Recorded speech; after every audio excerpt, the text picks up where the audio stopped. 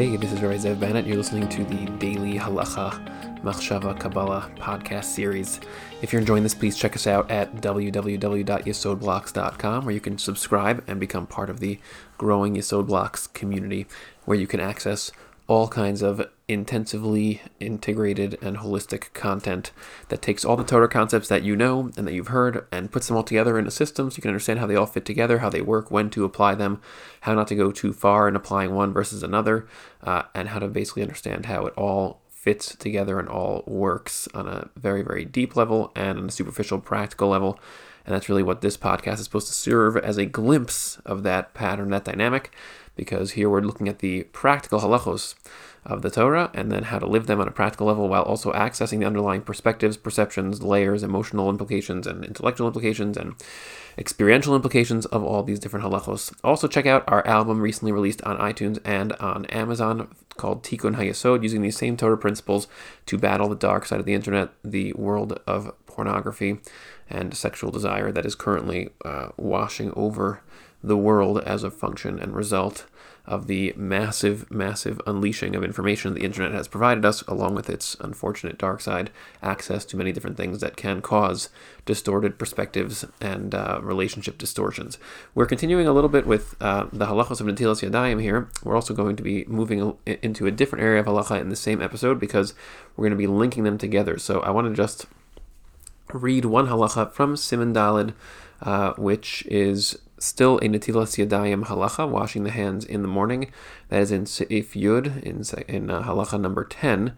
And this is a halacha that actually has thematic connections to an earlier episode, the episode that we did about putting on your right shoe versus your left shoe. And then I would like to generally integrate things as we go into earlier things as well, just so that everybody has a sense of how to think about these things and how all of halacha is not just individual bullet points. Even within the superficial halachic side, the practical side, there is a system on the practical side as well, in addition to the underlying root principles that connect all these things in a holistic framework. So in halacha 10, Seif Yud, it says, Notel kli shel mayim biyad yamino. A person should take the vessel that they're using. So you have this kli, a vessel that you use to wash your hands. You fill up a cup, a washing cup, with water, and you're supposed to hold that washing cup in your right hand while you're filling it up. And then it says, V'nosno liad smolo, then you transfer that cup to your left hand after it's full, Kedei sheyarik mayim al yamino tchilas, that way you can pour the water onto your right hand first. In other words, you're filling it up while holding it in your right hand, and you're also pouring it on your right hand first by transferring it to your left hand. And so this halacha is similar to the halacha of the shoe discussion, that you put on your right shoe before your left shoe, because we saw that there was this theme that the right side is supposed to always be ahead of the left side. Not that the left side is negated or is bad or is wrong or anything like that, but the left side is a step behind the right side, because the right side represents part of the structure of the channeling of Hashem's self, Hashem's consciousness. Hashem's consciousness is a little bit different from our consciousness, in that Hashem's consciousness actually is distilled and condensed into the reality that we actually experience.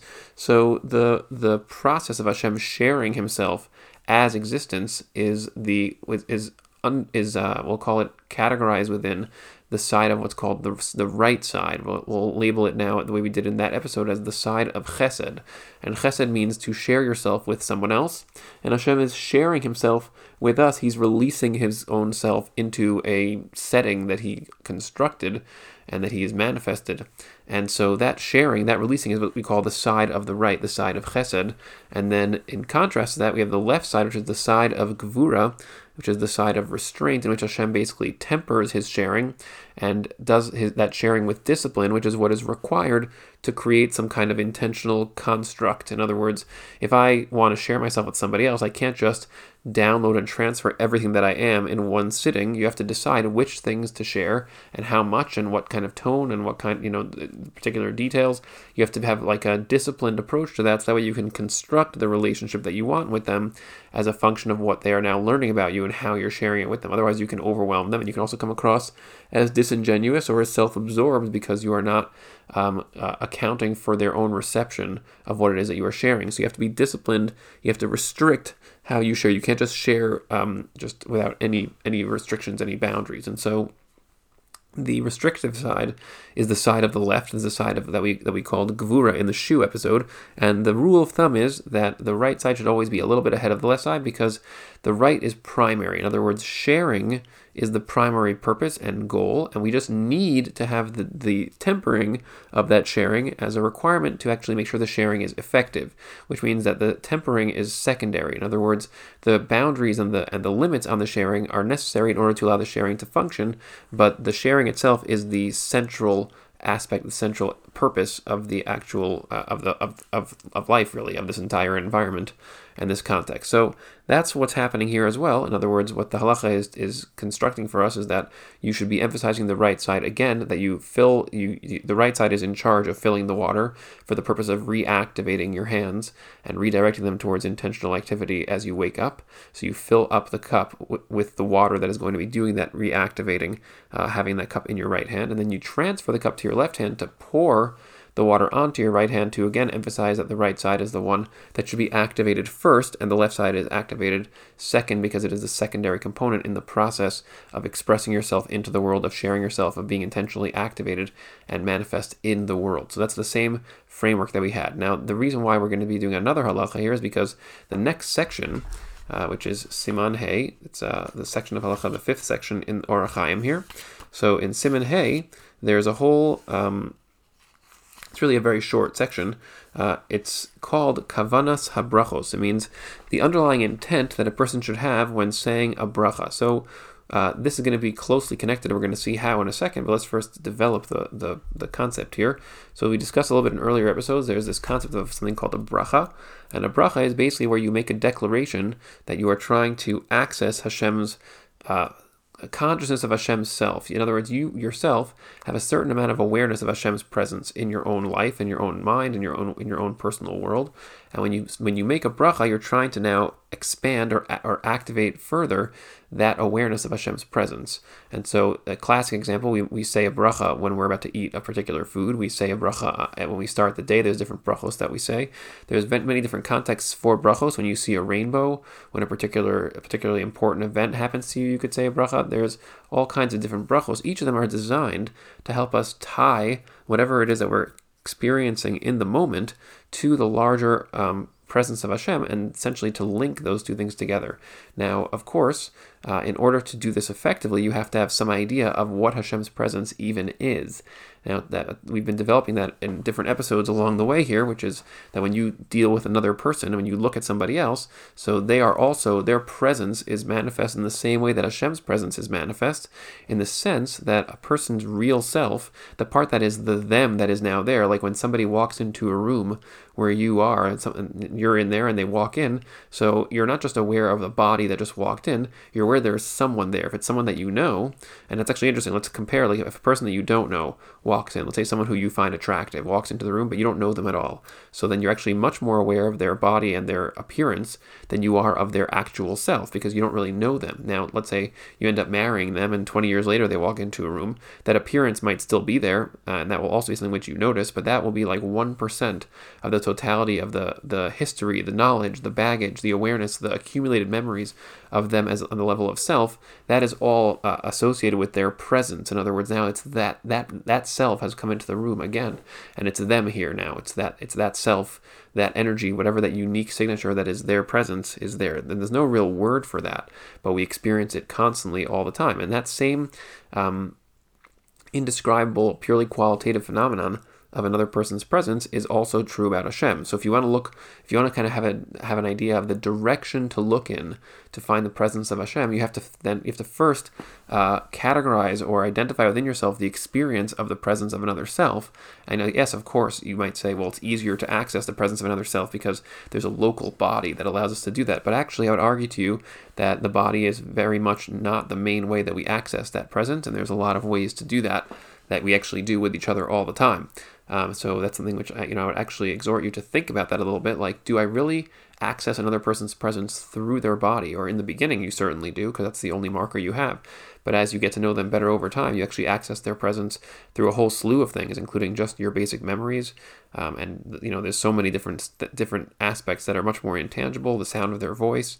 I mean, there's a huge list of things, and there's actually a way to replicate that with Hashem, which is the whole point of what the Torah is. It's literally an attempt to create a body of information about Hashem, the same way that you can accumulate information about another person by getting to know them. And so the more you learn about another person, the more you can actually deepen the texture of their presence in your experience. Same thing is true about Hashem. The more you learn about Hashem, which is exactly what this series and all of Yesod blocks is about, how to learn about Hashem as a real self, as a real person, as opposed to just, some kind of very distant and actually undeveloped idea. There's just somebody that we call God who's in the sky, and then you just, implicitly carry around your own, very often just kind of happenstance perceptions of God that come from our upbringings, the way we hear people talking about God, which are often, not only are they very shallow or immature or undeveloped, but they're actually inaccurate. Like, talking about God as a guy in the sky, which is an implicit assumption many people have about Hashem, is not only wrong and also shallow, but it's going to cause problems, because when you have an inaccurate perception about somebody, it gets in the way of your relationship with them, right? If you think things about somebody else that are not true, then it just acts as a barrier between you and them, and you can't actually connect to them in any real way. So that's essentially what we're talking about here. So the idea. So again, going back to the bracha concept. So this section of halacha is the underlying intent you're supposed to have when saying a bracha. So first of all, we have to let's just read it and see exactly what it says here. And it says, the first thing it opens with is Yechavein b'birchaso perush hamilot. A person should have intent when he's saying the words of a bracha. He should have intent upon the meaning of the words. And then it gives you a few examples. Kishayazkir Hashem, when you mention Hashem's name, the four-letter name of Yod and Hey and Vav and Hey, Yechavein perush kriyaso, you should have the intent of when you're reading it, of what it kind of means, which is be'adnut shehu adon hakol, that Hashem is the master of all. We're going to explain what that means in a second. V'chavein v'chsivaso be'yod hey shehaya v'ho ve'vi, and also in its spelling of the word, the Yod and Hey and Vav and Hey name. So it also means that Hashem was, is, and always will be. Hashem is kind of like omnipresent. So Hashem is the master of all. He's omnipresent. That's what that four-letter name is supposed to signify. And again, we're going to explain that. And then he says, Uvahazkiro Elokim, when you say the other name of Hashem in the bracha, the word Elokim, Yechavein shu takif bal echoles ubal kochos kulam. You should have the intent that Hashem is strong and utterly capable, and is the source of all forces in existence. And so we have these two different names, the Yud Kei Vav Kei name and the name Elokim. And you're supposed to, first of all, the halacha here is that you should have those meanings in mind when you are saying these words. Now, let's first unpack the idea of having different intent when saying different words. This is actually a central concept in any area of halacha where you have to say things. You're supposed to have underlying intent. Now, this is often difficult for people because we say, well, we're very used to saying these things. We say them almost mindlessly, and we say them out of habit, which is how habituation works. That is das tovara. In other words, the das tovara dynamic of the Eitz Hadas, the tree of knowledge of good and evil, means that the more you say certain things, the more comfortable you get into them, the less they are visible to you on your perceptual landscape, because they basically fall into what we call the realm of habit. They become just comfortable, easy things to do by rote, and then they basically go underneath the surface and you no longer access them in a conscious way. Now, that's something which is possible in certain settings. When you have a conversation with somebody, let's look at what I'm doing right now. I'm speaking words. Now, imagine if I was speaking these words mindlessly. I mean, no one ever does that. Who speaks words mindlessly? It's just like making weird sounds and just saying things that just, saying words without any underlying intent. We never do that. And the way that I'm actually able to speak is that I have thoughts, and I have a cascade of thoughts that are all connecting and interacting with each other, and they're pouring forth, and then I'm trying to choose out of my thoughts the words that will express the thought, and then I listen to my own words as well in a reflective process, which then gives feedback, so I can actually think about what it is that I'm thinking based on what it is that I'm saying. So I can actually think through what I'm thinking by speaking it out loud, and then the words themselves create further thoughts, create further cascades of thoughts that are now interconnected and in terms of their meaning with what it is that I'm saying. So think about that for a second, right? Like, what does that mean? That means that when you speak certain words, it's intrinsically the case that those words are supposed to trigger associated thoughts inside of your mind. So if you were speaking those words and you actually had some associations of thoughts with them, so then the words would trigger those thoughts. So let's just give an example. What did I say a couple minutes ago? I mentioned how we often have very primitive or immature perceptions and ideas about God. So here we have the words of the bracha, Baruch Atah Hashem, like Elokeinu melech haolam, and the two words the Shulchan Aruch mentioned here were the name Yud and Hey and Vav and Hey, the word the Hashem word, and then the word Elokeinu, and he basically was like, you're supposed to think certain things. Well, what if you don't know a lot about Hashem? What if you don't have a lot of knowledge about Hashem? What if you don't know Hashem? Essentially, that's the equivalent of not knowing Hashem that well. So then when you say those words, so then you're not going to have a corresponding cascade of thoughts because you don't have information that's going to parallel that, and then it simply will not create that cascade. But what if you do know a lot about Hashem? What if you've been listening to this podcast? What if you've been learning a lot of Gemara, a lot of Torah in terms of specifically these issues? Obviously, learning a lot of Gemara is a great thing to do, and the problem is the Gemara is not just a monolithic work. It's actually filled with different ideas and different topics in different areas. And so if you're learning a lot of halachic Gemara, that's great because you're now going to know a lot about the process of how we reached the conclusion of which halachos to practice and how to practice them. It's not going to help you very much if you want to actually understand the underlying framework of how to connect halacha to Hashem. So that's a pretty big problem. So you have to actually learn the Gemaras about Hashem, learn the Gemaras about the underlying mechanics of how Hashem intersects with existence and how you yourself also intersect with existence as an intangible soul, as a neshama in the world. So these are things that you could learn. That's actually what Yesod Blocks is about, right? That's literally the whole goal of the series and of the website in general. All of Yesod Blocks is about trying to help people to make those connections, and then you don't get bored during tefillah. You don't start feeling like you're just being habituated in the things that you're saying, because you're actually able to access knowledge that you have. Just like if you have a conversation with someone that you love, where there's an accumulation of information and knowledge about them, the things that you say to them are a function of that. You don't just randomly spew things at each other. You have actual discussions based on your history and your knowledge of yourself and the other person. And so that's what we're talking about here. When the Shulchan Aruch writes that you should have this intent when saying these names, so he's working with the assumption that you are learning the things that we are teaching in this series and in the Torah in general, because that's the underlying assumption, is that you're going to be able to actually have kavana, to actually have the cascade of thoughts as a function of the words that you are saying.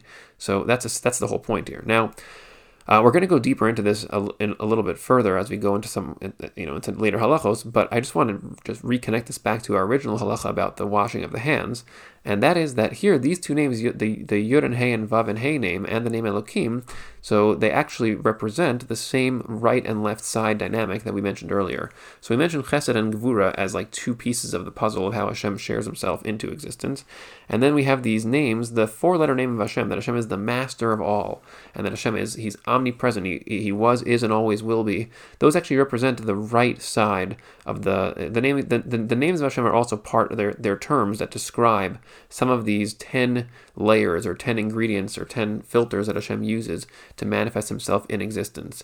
So what I mean by that is, we mentioned in earlier episodes that there are these 10 different filters that Hashem uses to share himself. Each one actually has a corresponding name of Hashem that correlates with one of those 10 filters. So we're going to sort of, with broad strokes right now, just mention that this name, the four-letter name of Hashem, that he is the master of all, that he was, is, and always will be, is the name of Hashem that signifies that Hashem is the totality of existence. In other words, that Hashem is all being, and he is manifest as all being, and that's the side of the right. It's the side of Hashem sharing himself, the side of Hashem being one with existence. It's what's called the side of Rachamim, which is often translated as mercy, but it comes from the word Rechem, which means womb, and you can think of it as the side of wombness, because what a womb is where the mother actually contained the child within her own self, within her own body, and Hashem, from the side of this name, the four-letter name, is Hashem basically being the container of all being, and everything is within Hashem and is part of Hashem, and from that perspective, there are no boundaries, there are no separations. It's all Hashem, and you are a part of that larger truth and subsumed within it, and so you are safely ensconced in the womb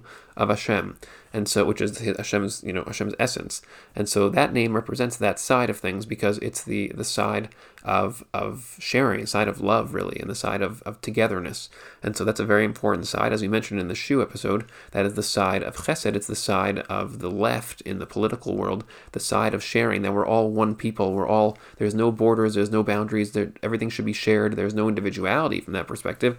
When Hashem is the master of all, when he was, is, and always will be, then all is Hashem, and nothing is outside of that, and we're all just kind of, awash. We're dissolved in the oneness of Hashem. There is no separate existence. And that is a side that, when you take it to its extreme, without any of the Gvura side, the left side, the other side, so then there is no separate existence. There is no way for us to operate as individual beings, because we're essentially dissolved in that oneness. And then the other name, the name Elokim, represents that Hashem is Baal HaKochos Kulam. He is the source and master of all independent forces in existence. In other words, there's a multiplicity and diversity of forces in existence, and they're all rooted in Hashem, including your own forces. You have the force to move your hand, the force to think your thoughts. You have the ability to walk around, the ability to exercise your will.